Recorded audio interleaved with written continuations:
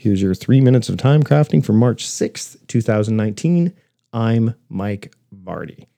So today I want to talk about the third category of mode-based work. But again, we've talked about theme-based modes and resource-based modes. Now we're going to talk about energy-based modes. And this one is one that I like to use for a number of reasons. First off, energy often allows you to give more attention to things. So if you have high energy, you can give a greater deal of attention and focus to your tasks. Where if you have low energy, not so much.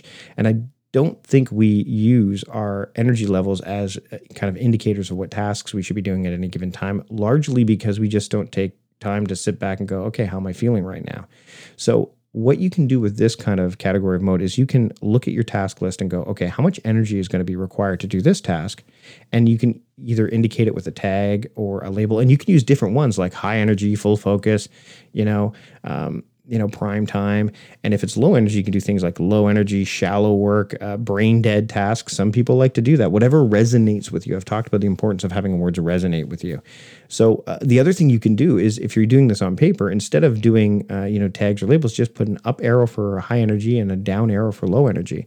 I think it's really important, though, to have the distinction between the two. Don't have like medium energy. In fact, if you know a task and you can't decide whether it's high or low energy, then an energy-based mode being assigned to that task is not a good idea. Again, the idea of mode-based work is to give you the ability to make quicker decisions around what tasks to do, especially when it comes to energy-based ones. Now, the other great thing about energy-based modes is that it allows you to do things like, hey, I'm sick, I'm not feeling 100%, I'm staying home today. Instead of just not doing anything and seeing that work pile up, look at your list and say, okay, what kind of shallow work or low energy tasks can I do today?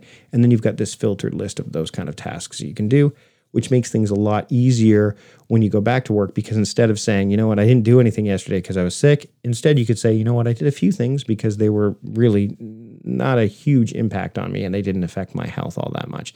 Same thing applies if you're a night owl and you're a morning person.